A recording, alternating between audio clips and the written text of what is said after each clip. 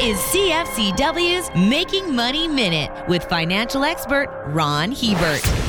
For decades, baby boomers made up the highest percentage of the working population and thus ruled the economic roost. Well, our reign officially ended last year. In 2020, the millennial generation, who were born between 1981 and 1996, surpassed boomers in total numbers to become the largest factor in the workforce. Going forward, boomer numbers will continue to shrink due to attrition, and our influence on society will subsequently wane. As millennials take control of the country's economic and political levers, expect big changes in how corporations are run and stock markets are regulated. For more information, listen to our Making Money show hosted by Ron Hebert and Gord Whitehead at letsmakemoney.ca or cfcw.com.